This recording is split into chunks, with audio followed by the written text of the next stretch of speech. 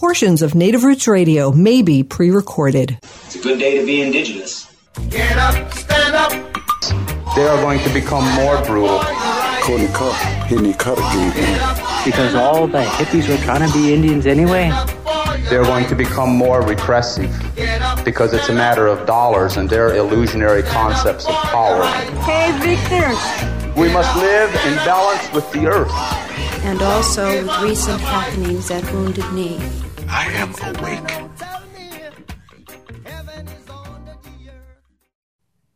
Hey, Bonjour, Anine relatives. This is Ogimaa Giniw Ikwe. I'm here with Native Roots Radio presents I'm Awake, and we're we're live on the air, coming in from central Minnesota, and we welcome everybody to the show today. I usually kick off with the news here on Native Roots Radio presents I'm Awake, and the big statement for news everywhere is that after 30 years, Winona LaDuke has stepped down or resigned her position as executive director of the environmental justice group Honor the Earth. Honor the Earth was co-founded with the Indigo Girls and Winona LaDuke 30 years ago, and she submitted her letter of resignation as the co-executive director to Honor the Earth's 5 board members on April 3rd, yesterday on Monday, and the board accepted it unanimously after much discussion. Crystal Two Bowls began transition work with Honor the Earth last fall after formally joining the organization in 2023 as executive co-director, and she will now assume the sole leadership role at Honor the Earth while LaDuke continues to support the transition. LaDuke stepped down after a Becker County court decision in a sexual harassment case came out with a penalty for $750,000 in punitive damage.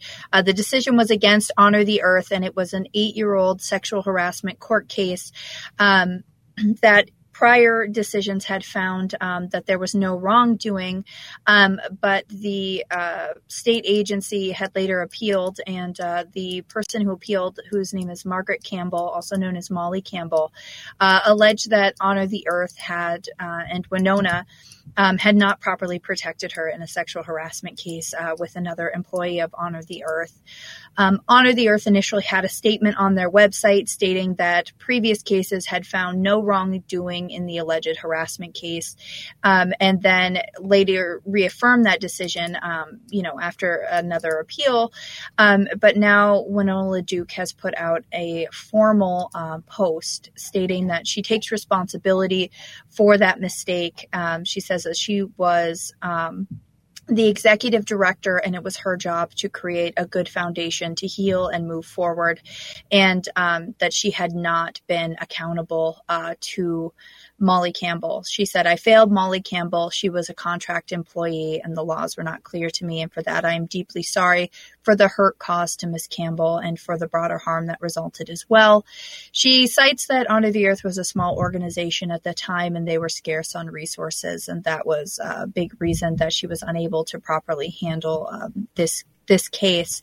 For those of you who have been following this, you know that there's a lot more to this, and it's definitely something that is kind of being talked about all over the place. There's all different kinds of opinions and information coming out about this case. Some of it is new information. Some of it is public information that many people maybe weren't aware of until this case came through. And, it's one of those times of deep change and transition for many organizations. And this lawsuit shook the relationship with the NDN Collective, according to Minnesota Reformer. The NDN Collective is an Indigenous-led advocacy organization, and they contribute funds to Honor the Earth. And the organization's partnership ends in the middle of this month because they said Honor the Earth had violated its grant funding agreement by not notifying them of the litigation. NDN Collective only learned of this lawsuit after the jury's decision was reported in the news. So, I mean, there is some things that point to this being something that maybe Honor the Earth did not want people to widely know about. To kind of cover what happened with Margaret Campbell. Margaret Campbell worked for Honor the Earth from 2009 to 2015. She was initially an intern and then a paid employee who was assigned to help develop and assigned to development and special projects. And in 2013, she began working with Michael Dahl, who also joined the staff from the radio station operated by the White Earth Land Recovery Project, which is also founded by Winona LaDuke. And Molly alleges that Michael Dahl made sexual remarks and other sexual gestures towards her and others, and in some instances in front of other people, and that LaDuke was dismissive of her complaints and basically wrote them off, saying that he lacked social skills and that he couldn't be held responsible for his words or actions, and even told Campbell at one point that Dahl was not dangerous. And Campbell says that the board members at that time were also dismissive, and an Honor the Earth board member notified Campbell that she was being placed on an unpaid administrative leave for speaking about the sexual harassment with a staff member of another organization called the Indigenous Environmental Network, which frequently collaborates with Honor the Earth. And she later received a letter from Winona LaDuke's lawyer, which claimed legal action if she did not stop defaming Honor the Earth and walk away quietly. So these things were put into the legal case that came against Honor the Earth as well. There has been a lot of work that happened with Honor the Earth in that time. Obviously, these cases have been going on for the past 8 years. So I know that the community is really fraught with emotion right now about how we continue to move forward in this work and in this community when we perhaps feel we cannot trust those that have been leading these organizations and doing so much of this work and really inspiring the next generations. So, I'm not even sure how I feel about that. I don't know what redemption looks like in these cases. And I certainly have mixed feelings about how all of this is going. I do think that I agree with a lot of people who are, saying that it was right of Winona LaDuke to retire or to put in her resignation per se. And to issue that apology to Margaret Campbell, but 8 years is a long time for an apology. So this is just kind of where we're at right now. And I just wanted everybody to know that we're aware of this and that, to keep updated on what happens with this. So it looks like I am going to kind of wrap up here because we have our guest who's coming on today. Today we have a special interviews with Zoe Allen with Susan Allen, who's a former Minnesota State representative, and they're both members of Sicangu, Lakota, and the White Earth Nation. If we're ready to roll those clips, we can go ahead and roll those clips. Bonjour relatives, this segment of the show is supported by the Minnesota Indian Women's Sexual Assault Coalition. Hello relatives, this is Zoe Allen. I'm Sicangu, Lakota from the Rosebud Nation, as well as Anishinaabe from White Earth, and we're here today talking with my auntie, among many other things, Susan Allen. She's a lawyer. She's a former representative in the state, and she's done so many things in her life, and we're just here to talk about what some of those things are. So, Susan, if you can just kind of give yourself like a bit more of an introduction, maybe talk about what exactly your job is, and also whatever else you want to do to introduce yourself. Sure. Thank you, Zoe. Glad to be on. So I'm Zoe's auntie, and so I'm from Rosebud, and our family is, we're Lakota, Dakota, and Ojibwe as well. So from Yankton and from White Earth, so on both sides of the family. And so I grew up mostly we started out in South Dakota. My brother was born, Joey's dad was born in Eagle Butte, and I was actually born on the Ute Reservation in Utah. My sister was born in Iowa, Sioux City, And then my son was born on the Navajo reservation. And so. Hey, everybody. We'll be right back with Native Roots Radio Presents I'm Awake. There's a little bit of the teaser today with the interview with Susan Allen, former representative of the state of Minnesota. Stay tuned. We are the Calusa Nation.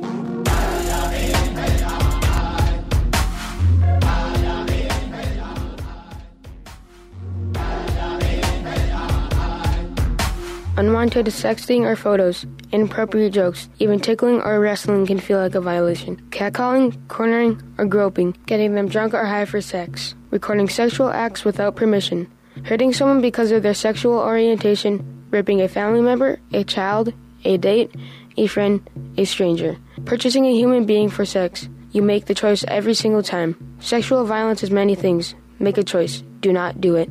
Sponsored by the Minnesota Indian Women's Sexual Assault Coalition. Hey, Ogimaa, I've been hearing a lot about this term, climate justice. What is that? Climate justice is recognizing that the negative impacts of climate change don't affect all people equally. It also means transitioning from a fossil fuel-based economy to a more sustainable future. MN350 is one of the groups that's pushing for this transition to protect our futures. You can even get involved too. That's great, especially since I'm concerned about pipeline projects like Line 3. How can I help MN350? Just find them on Facebook or visit mn350.org.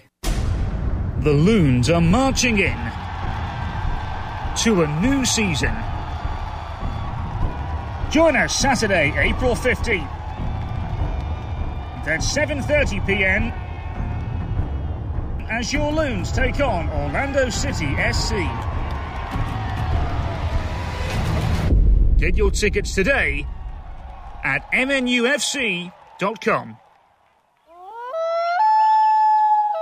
J&S Bean Factory is a native-owned, community-supported, cozy, artsy coffee shop which offers roasted on-site beans, live music, and baked goods. Relax in the beautiful outside patio. City Pages writes, voted top 10 coffee shops. Tucked into a quiet corner of St. Paul's Highland Park neighborhood, this coffee shop roasts beans on-site from the best coffee-growing countries in the world. Located at 1518 Randolph Avenue, St. Paul. The good stuff. Anine, I'm Lieutenant Governor Peggy Flanagan, and you are listening to Native Roots Radio.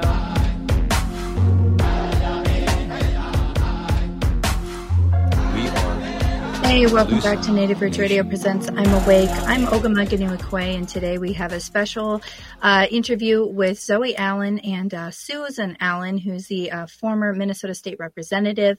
They're both from the Sicangu Lakota Nation and the White Earth Nation here in Minnesota. We'll step right back into that interview again with Zoe Allen and Susan Allen. Welcome back. So we moved around a lot because of my father's job. And basically, I started a little later in life going to school. So I had my son when I was just turning 20, I believe. And so I waited a little while, and I went to Minneapolis Community College. Back then it was MCT. And that was a good place to start because I think some of us are what I would call educationally disadvantaged, in the sense that I stopped going to school, I think, in high school. So I didn't complete high school, so I got a GED. And so MCT was a great place to start and get caught up. And so that's what I did for 2 years. And then I went to Augsburg, and Augsburg has some great programs for Native students. Back then there were probably about just a handful of us, but Bremer and Cargill pretty much gave us a full ride to go there. Nice. And so I studied economics there and math. And then that helped me get into law school. I think because if you can demonstrate that you can handle difficult courses. So I think that it's sort of you have to sort of plan early about getting into law school. Right. And what kind of originally set you on the track to become a lawyer? You said you studied econ. I didn't even know. I'm sure you told me before, but I forgot you studied econ. How did that lead to doing the type of law you practice now? And also, could you kind of describe what kind of law you practice? Mm-hmm. Well, getting into law school, not is difficult, but not impossible. So I went sort of not a traditional route. So the LSAT, which I think they're trying to get rid of, which is pretty much biased, and so I didn't put too much emphasis on that. What I did was there was a program at University of New Mexico that the BIA funds. It's the Pre-Law Summer Institute. And so it can be a place where it mimics the first 8 weeks of law school. So if you do well in that program, you can get recruited from that program. Or like in my case, I applied to the University of New Mexico Law School, and it was conditional on me. Acceptance was conditional on me doing well in that program. So I did well in the program and got in. So that was how I got into law school. And then, I always think that I won the lottery. I mean, it's like there's so many. How do you stand out in law school when you're interviewing for your first job? And so I say I won the lottery because I got into a law firm, and then on a partner shareholder track. And so those opportunities are hard to get, those positions. And so I think one thing I did in law school was study areas of law that would be useful for tribes, for representing tribes. Mm-hmm. So I studied a lot of tax law, and then wrote a memo regarding a sort of unique tax issue for tribes. And so that was caught the attention of the partners in the firm that I applied to, and so I was invited to join, and it took a little while. I did not pass the bar the first time, and so it was oftentimes the bar prep and is expensive, and you still have to work, and so I didn't have the time that I needed to spend on it. So I had to make time for that with help from family, and so got through that and got licensed, and that's sort of the path there. Mm-hmm. Yeah. And what initially sparked your interest in law? I mean, we don't have, not to my knowledge, do we have any other lawyers in the family? No, but we did have. So my father, your grandfather, was an Episcopal priest from Pine Ridge, and his mentor was Vine Deloria Sr., who was an Episcopal priest, and his son, obviously, is Vine Deloria Jr. So we were. He would often come to the house and visit, and so your brother and I would sit and listen. And so I was exposed to the early development of Indian law as an adolescent, and then I read a lot. And my dad had a library, and he had all the books from Vine Deloria, and one of them was "Custer Died for Your Sins." And so that was, and then at that time, AIM was developing, and Russell Means is our cousin, and he, because his mother was watched us when we were kids, when my parents would travel, Theo, and so I saw that change. They were white collar, educated California Indians, and then they started growing the hair long and red shirts and vests, and started going to powwows. And so it was the first time really becoming, overcoming that sort of stigma and that shame of being an Indian, and being proud and learning about the culture, and participating in community events, and then activism, and everything that AIM stood for. And then what Vine Deloria and my father were doing with trying to, going to Congress and getting, with the development of Indian law. And back then there were probably just, not that many Indian attorneys. So they pretty much laid the groundwork. So that's how I got interested. And I just, from that point on, I wanted to be an attorney. It just made sense. And my mom said I argued all the time. So that made perfect sense to her. So, That's funny. That's hilarious. That's also kind of why I was thinking about it too. Still in the back of my mind, not quite sure, but yeah, always been a debater. We both are in the family. But you taught me, I think one of the most important things you taught me is to make sure you know what you're talking about, to back up your claims as a lawyer should. So I guess just for my personal interest, what were the Deloriers like, or what was Vine Deloria Jr. like? And what kind of conversations did you overhear growing up? Or were there things that were discussed in, your household that really kind of ignited a fire in you to do this type of work? And we have about like a minute or 2 minutes. Would it be the concept of self-determination? So to self-determination. So at the time, Nixon was president, and he passed the Indian Self-Determination and Education Act, and so money was set aside for Indian students to go to school, and so I think that the self-determination and being able to articulate what sovereignty means for tribes, and being able to protect your cultural identity and cultural artifacts, and to be able to have a government, to be self-governing. And so those were the concepts that I remember being talked about. And then I also remember just the goofiness of they were great storytellers, and just and would often, especially their father, Vine Deloria Sr., people would gather from all over just to hear his stories, which were just hilarious. And so that's what I remember. Wonderful. Well, great. So we'll be right back after a short break, talking more with Susan Allen, who's a lawyer and also a former representative in the Minnesota State Legislature. So stay with us. Roll up your sleeves and enjoy some refreshments. On Friday, April 7th, the Indigenous Roots Cultural Center will offer free coffee and tea to anyone who gets a COVID vaccine between 10 a.m. and 2 p.m. You'll also receive a $50 gift card. The event is open to the public, and while walk-ins are welcome, early registration is encouraged at interfaithaction.org.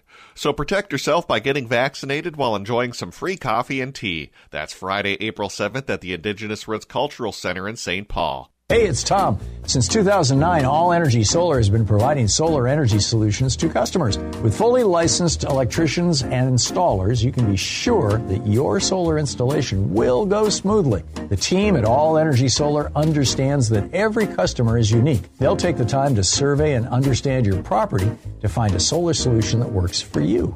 One of the biggest advantages of going solar is the opportunity to take advantage of the many solar incentives available. But it can often be confusing to know what you're qualified for. All Energy Solar professionals will help you find out what savings you can apply for and even help with your applications. This is especially important since many rebate programs have limited capacity and are first come, first served. So it's important to have a professional on your side who will make sure you get every eligible rebate. Get a free no-obligation assessment from All Energy Solar's commercial solar specialists by calling 800-620-3370 or visit allenergysolar.com. Hey, AM 950 listeners. My name is JP Darbagosian, and I'm the host of This Queer Book, Save My Life, the show that celebrates life-giving LGBTQ stories. Every Sunday, I talk with LGBTQ guests about the queer books that help us live and love with pride. This Sunday, I chat with Joe Perazzo about Breaking the Surface by four-time Olympic gold medalist Greg Louganis, and Greg joins us for the conversation. And you can join us every Sunday at 6 p.m. right here on AM 950, the progressive voice of Minnesota.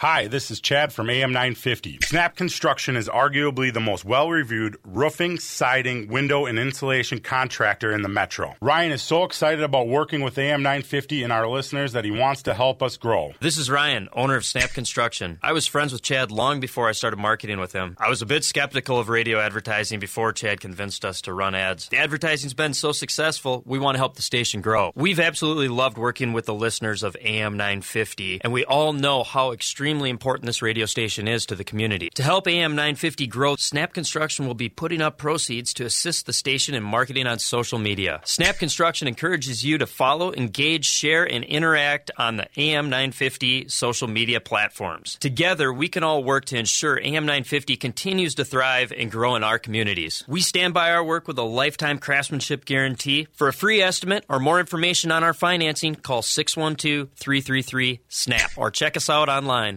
Hey, it's Patrick for Zero Res. April is National Pet Month, and if you have furry, fluffy friends, you know they're not always careful about where they do their business. Plus, warmer weather is on the way, and that means they will be shedding that winter coat all over the carpets.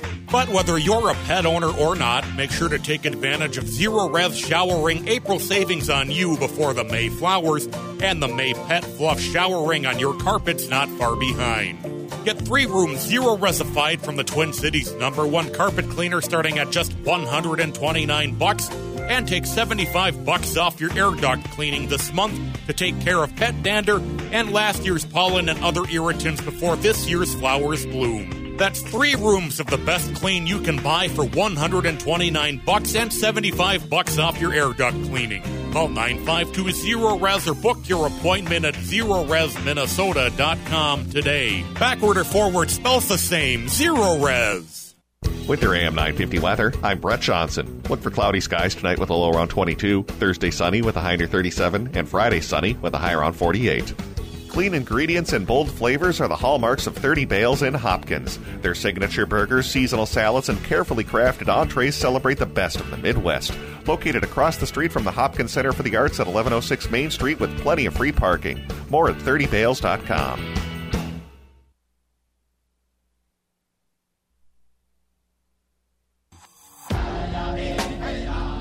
Hi, this is Representative Sharice Davids from Kansas. I'm Ho Chunk, and you're listening to Native Roots Radio. We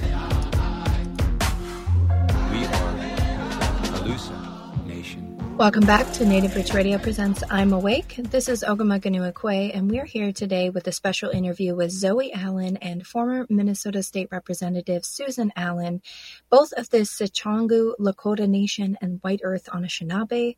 Welcome back, and stay tuned for the interview. This portion of the show is supported by the Native American Community Clinic, honoring health and tradition. Bonjour relatives, this is Zoe Allen. I'm here with my Aunt Susan Allen, who is a lawyer and also a former state rep in the Minnesota House. We were just talking about before the break, Susan was just sharing some stories of growing up, talking with Vine Deloria Sr. and Vine Deloria Jr., as they came over to her house often. And so she was just sharing some stories about that. And now I kind of thought, Susan, that we'd talk about, you've done so much in your career as a lawyer, but then in, was it 2009 that you became, what year was that you became? It was a special election, 2011. 2011 that you became a state representative in the House. How did that start? Honestly, this will be news to me. I feel like I've never really asked you like how that all came to be, because you had been practicing tribal tax law for I don't know how many years prior to that. But how did you go from that position to, wanting to become a politician? Mm-hmm.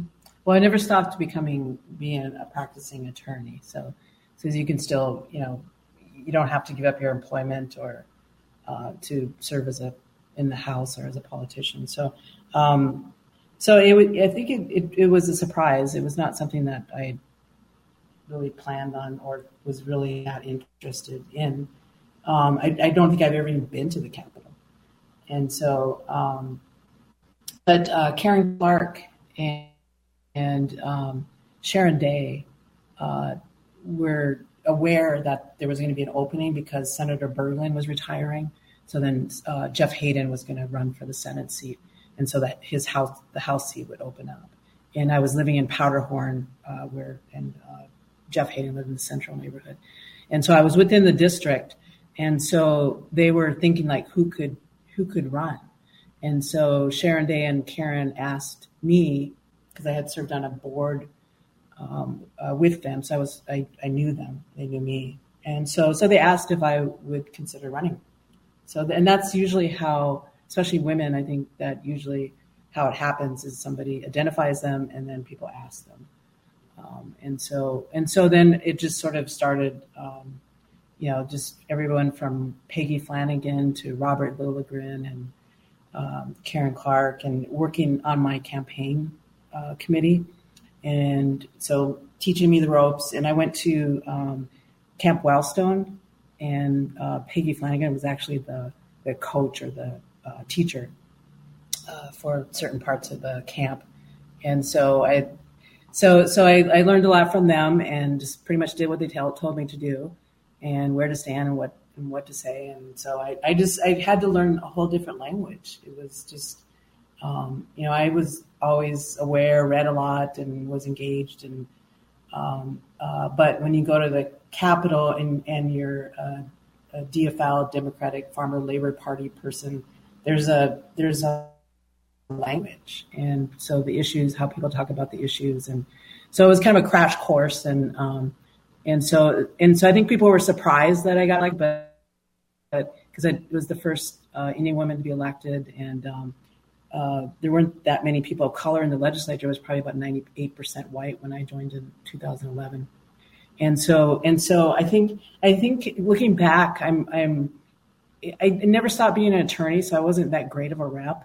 Because it just, but what really I think made a difference was that people saw that somebody that was from a different background and wasn't a polished politician could actually win, and it really wasn't about the money or the background. It was about just somebody who was engaged and who had a sense of fighting for, in our district, it was about fighting for social and economic justice. And that's something we have in us growing up, because we're fighters. We had to be to survive. So it was something that came naturally to me. But I think what it accomplished was that people saw that if I could win, they could. And so I was happy to serve for 3 terms, and a lot of the stuff that we worked on, issues like banning conversion therapy and restoring felony voting and expungement and driver's licenses, all those we were working on back then. So, change is slow, and all that's the current with the DFL having control of all 3 houses, or the 2 houses and the executive branch, that those things are finally getting passed into law. So I'm very happy to see that come about after so many people have been working. They never stopped working on those issues. So and it took like a decade for that work to pay off. So right, and also along with being, like what you said, the first Native American woman to be elected into the House, right? In Minnesota. You're also the first openly gay Native woman. And so I'm really curious to hear about how that also shaped things for you. And I just remember you getting sworn in under Abraham Lincoln in the Capitol. And that was just the craziest thing to see, is this huge portrait of him. And for our listeners that may not know, Abraham Lincoln called for the execution of 40 Dakota men. And it was a lot larger before that, actually. I think it was also going to be like 200, but it came down to 40. And that was, I don't have the year, but that was in Mankato, Minnesota, after the Dakota War. So it was such a beautiful thing as your niece to be there to see you step into that role. But I'm curious, because it was 2011. Like, what did that look like for you as also like a gay woman? I can talk a little bit about that, and also just mention that I think it was the swearing in. It was the first time that people could recall that a drum was brought into the chambers of the House. And so we had a youth drum group. I think there's a YouTube video on it. And also the symbolism of that weird Dakota also, and that Governor Ramsey, whose picture is in the hall, issued an exclusion order for our people. And we actually had relatives that were around Prairie Island that were incarcerated and moved to Nebraska and to South Dakota and ended up in Yankton. So all of that was to be able to. I think what Sharon Day described it best, and she said that at the end of my term, she said, "Thank you for bringing all of us with you there." And so I think it was something, having a presence for Indian people and tribal people in the state to feel like they were there and that it was a place that they were welcome and it was their house as well. And so that was, it was very, very moving ceremony and time. So as far as being gay, out, and always been out, and I think it just, for me, it's been easier that way. And also I did it, I think the same thing like running, that people could see that you could do it. I also am out because I want it to be something safe for people to do. And I have the privilege where in my position and that it is safe for me, but it's not safe for everyone.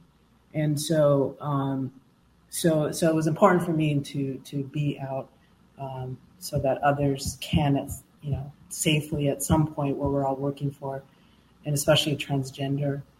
And so I think going to the legislature, I think sort of, shatters sort of people's stereotypes of LGBTQ people, and that because it's so easy for them to say that they're to categorize us as others and they don't have to deal with us.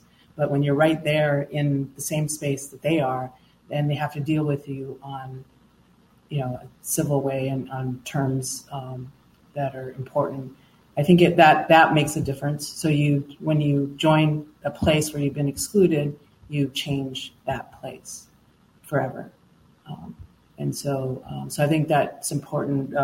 Right now, it's amazing because there's 12 members of the LGBTQ caucus at the legislature right now, and this just happened in less than 10 years. And there's another Native woman, Representative Keeler from Moorhead area, who's in the House, and Jamie Becker Finn. And then we have Senator Kunish, who's the first American Indian woman, or first Indian woman to be in this as a state senator. Which so it's still, so that they're the true the ones that are really skilled in learning that way of a politician and gaining influence. So I'm really happy that they're there and that they took this, that they've made this commitment to serve long term, and so we can all be thankful for that. Right. And I was just trying to get the name right too of Alicia Kolozinski. They are Two-Spirit, or they identify as Two-Spirit, and they're from Duluth.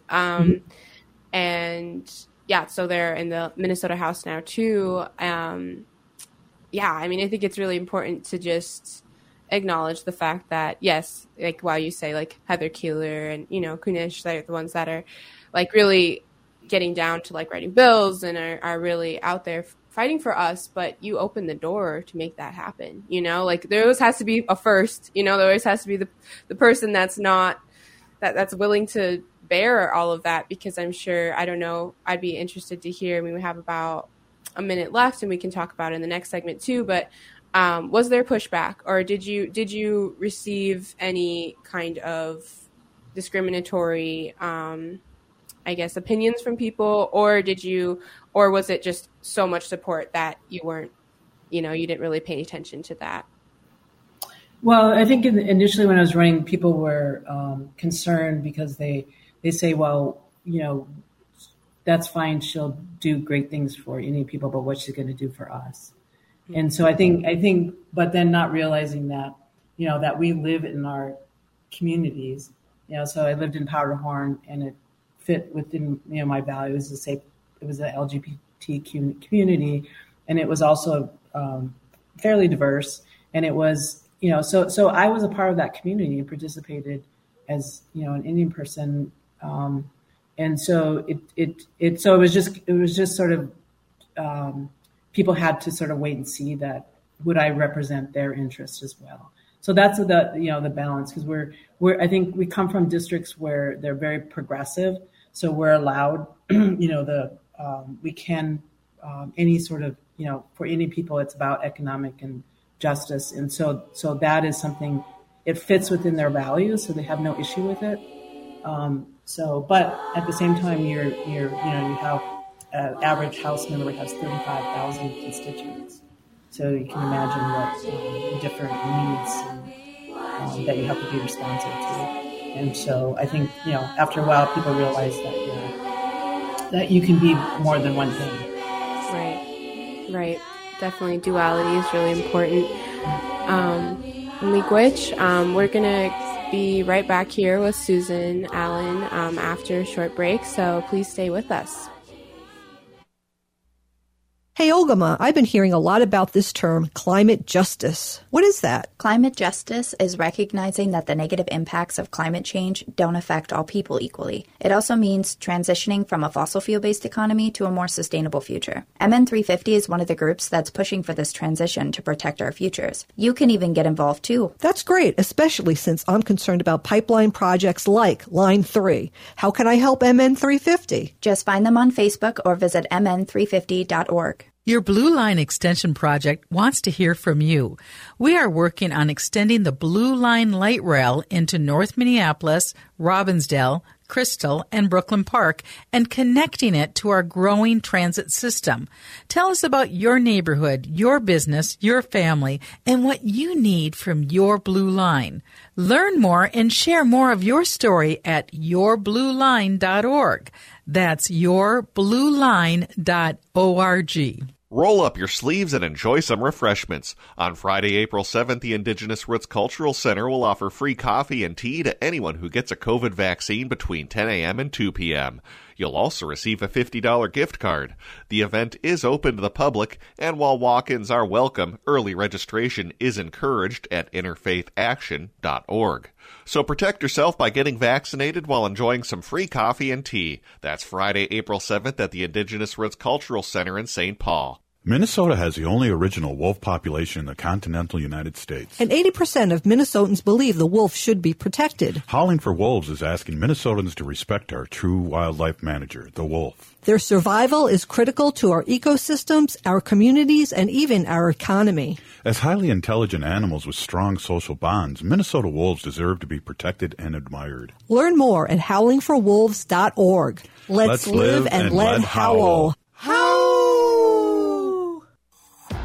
Anine, I'm Lieutenant Governor Peggy Flanagan, and you are listening to Native Roots Radio. We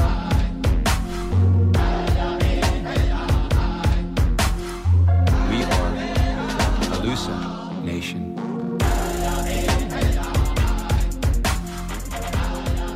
Welcome back to Native Roots Radio presents I'm Awake. I'm Ogimaa Giniw Ikwe, and we're here with our final segment of an interview with Zoe Allen and former Minnesota State Representative Susan Allen, who was the first Native woman in the Minnesota House of Representatives.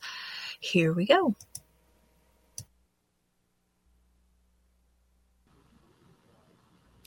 This portion of the show is supported by Howling for Wolves, protecting wolves for future generations.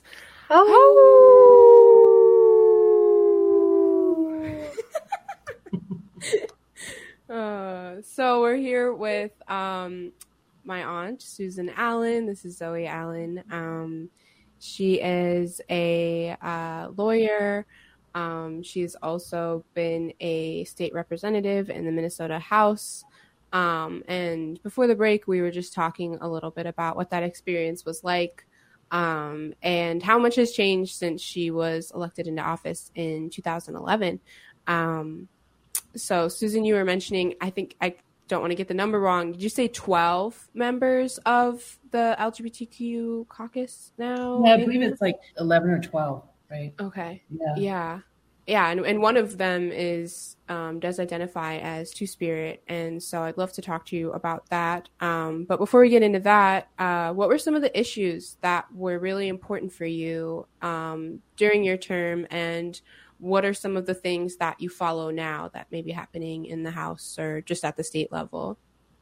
Well, at the time I was there, it was in 2012, we then had, it was similar to now, we had the majority in the House, the Senate, and then the governor obviously was Democratic, or DFL. And so we were able to pass significant legislation. And the one thing that we passed was the marriage equality. So I was one of the lucky ones to be able to vote for marriage equality. And so the issues, I, as an Indian person, a lot of resistance comes from, being the pressure to be assimilated.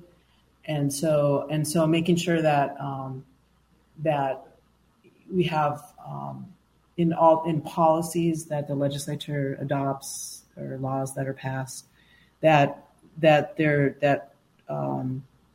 different groups are recognized, so that the way you administer services, mental health services, transportation, judicial system, that it recognizes that there are issues that are specific to certain populations, so certain communities of color, LGBT, and also those with disabilities. And so those are the things that I focused on was trying to be inclusive, so that those groups were considered in all policies. And I think at the time you saw that there was a commitment to do that, as far as from the governor and the commissioners of the different agencies, to be more inclusive and to start to hire people that reflected those communities and to study into those issues. So I think that those are the things I worked on, just day-to-day stuff, like just bringing about awareness to those issues. And then with assimilation, it was like marriage was not something like, it wasn't marriage. We don't have any, as LGBT, we weren't able to participate in it, and it kind of had been sort of become this heterosexual thing that it's like, okay, so I want to, do I really want to have marriage equality? And my answer was like, no, not really. I mean, I don't really want to have the, I'd have to figure out a way to have develop new, customs, or what does that look for me? And but then at the end of the day, it's like we needed marriage equality because people's rights were being denied. Right. And so, for housing and for hospital visits and for just the respect and recognition of a union. So it was, important to vote for that and to and realize that, we don't have to give up our, we shouldn't have to give up who we are to participate in civilized society. I mean, to be accepted, we shouldn't have to conform in order to be given equal rights.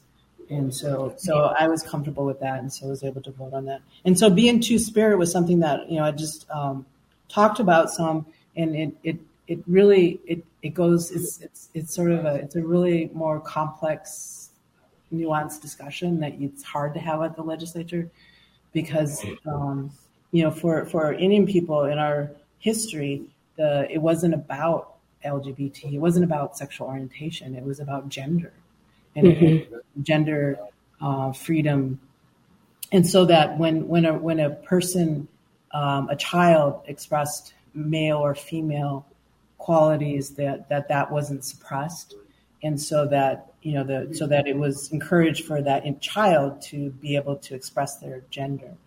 And so if a child wanted to express a more female gender, and then marry a man. They weren't considered gay necessarily. They were. It was considered just accepted because they were acting according to their gender, and so it wasn't about sexual orientation. So I like the term two-spirit because it recognizes that we're all sort of on a spectrum, and that we, both men and women would benefit from being able to understand and listen to people's perspectives that are maybe male or female perspectives, and also ways of being. And so how do you affirm, that in young boys and girls and those that are gender nonconforming, to be able to support them. And it's not about, surgery. It's not about drugs. I mean, all those things have their place, but it's just really about just affirming who people are and accepting, how they want to express themselves without judgment or, shame or so that those are the kind of, that's why I like the two-spirit talk about that framework rather than about sexual orientation, because who cares about, sexual orientation is private. It's but gender is something that we all, it's very much who we are. Right. I can't remember who said it. Oh, it might have been Judith Butler, but gender is social. Gender is something we use to engage with other people, and it also sets rules for us in society, unfortunately, dependent on what gender we are. And I've been trying to explain to other relatives of mine just what the social construct of gender is, because just that statement in itself is sometimes really hard for people to wrap their brains around, because we're not used to talking that way, especially as Native people. And people look at me and like, what do you mean? Like, say what you mean. And I was just thinking about how two-spirit people also had, it's a spiritual role too in traditional communities, and that two-spirit people were able to go into families that had lost a loved one and take on that role, so that family could grieve and do what they needed to do to honor their loved one. And then that two-spirit relative could take on whatever role, because they're two-spirit, and the gendered rules were different for them. And I just think that you speak to a really important point in just saying that it's about how we express ourselves, and it's about how we identify as Indigenous people, and not so much about our sexuality, because it kind of seems like in today's world, and it's totally warranted, it just kind of all gets lumped into the same category of like LGBTQ issues, when it's like, yes, but also really deeply spiritual, and only Indigenous people can identify as two-spirit. And two-spirit's also like a relatively new term too. I mean, I don't know how long ago it came about, but no, really important to speak about. I guess for our last couple minutes here, we have about like 2 minutes left. Is there anything else you would want to leave with our listeners today? Is there any advice, especially I always ask for the youth, if there's any advice you would give them if they wanted to pursue the type of path that you have done? Yeah, again, going back to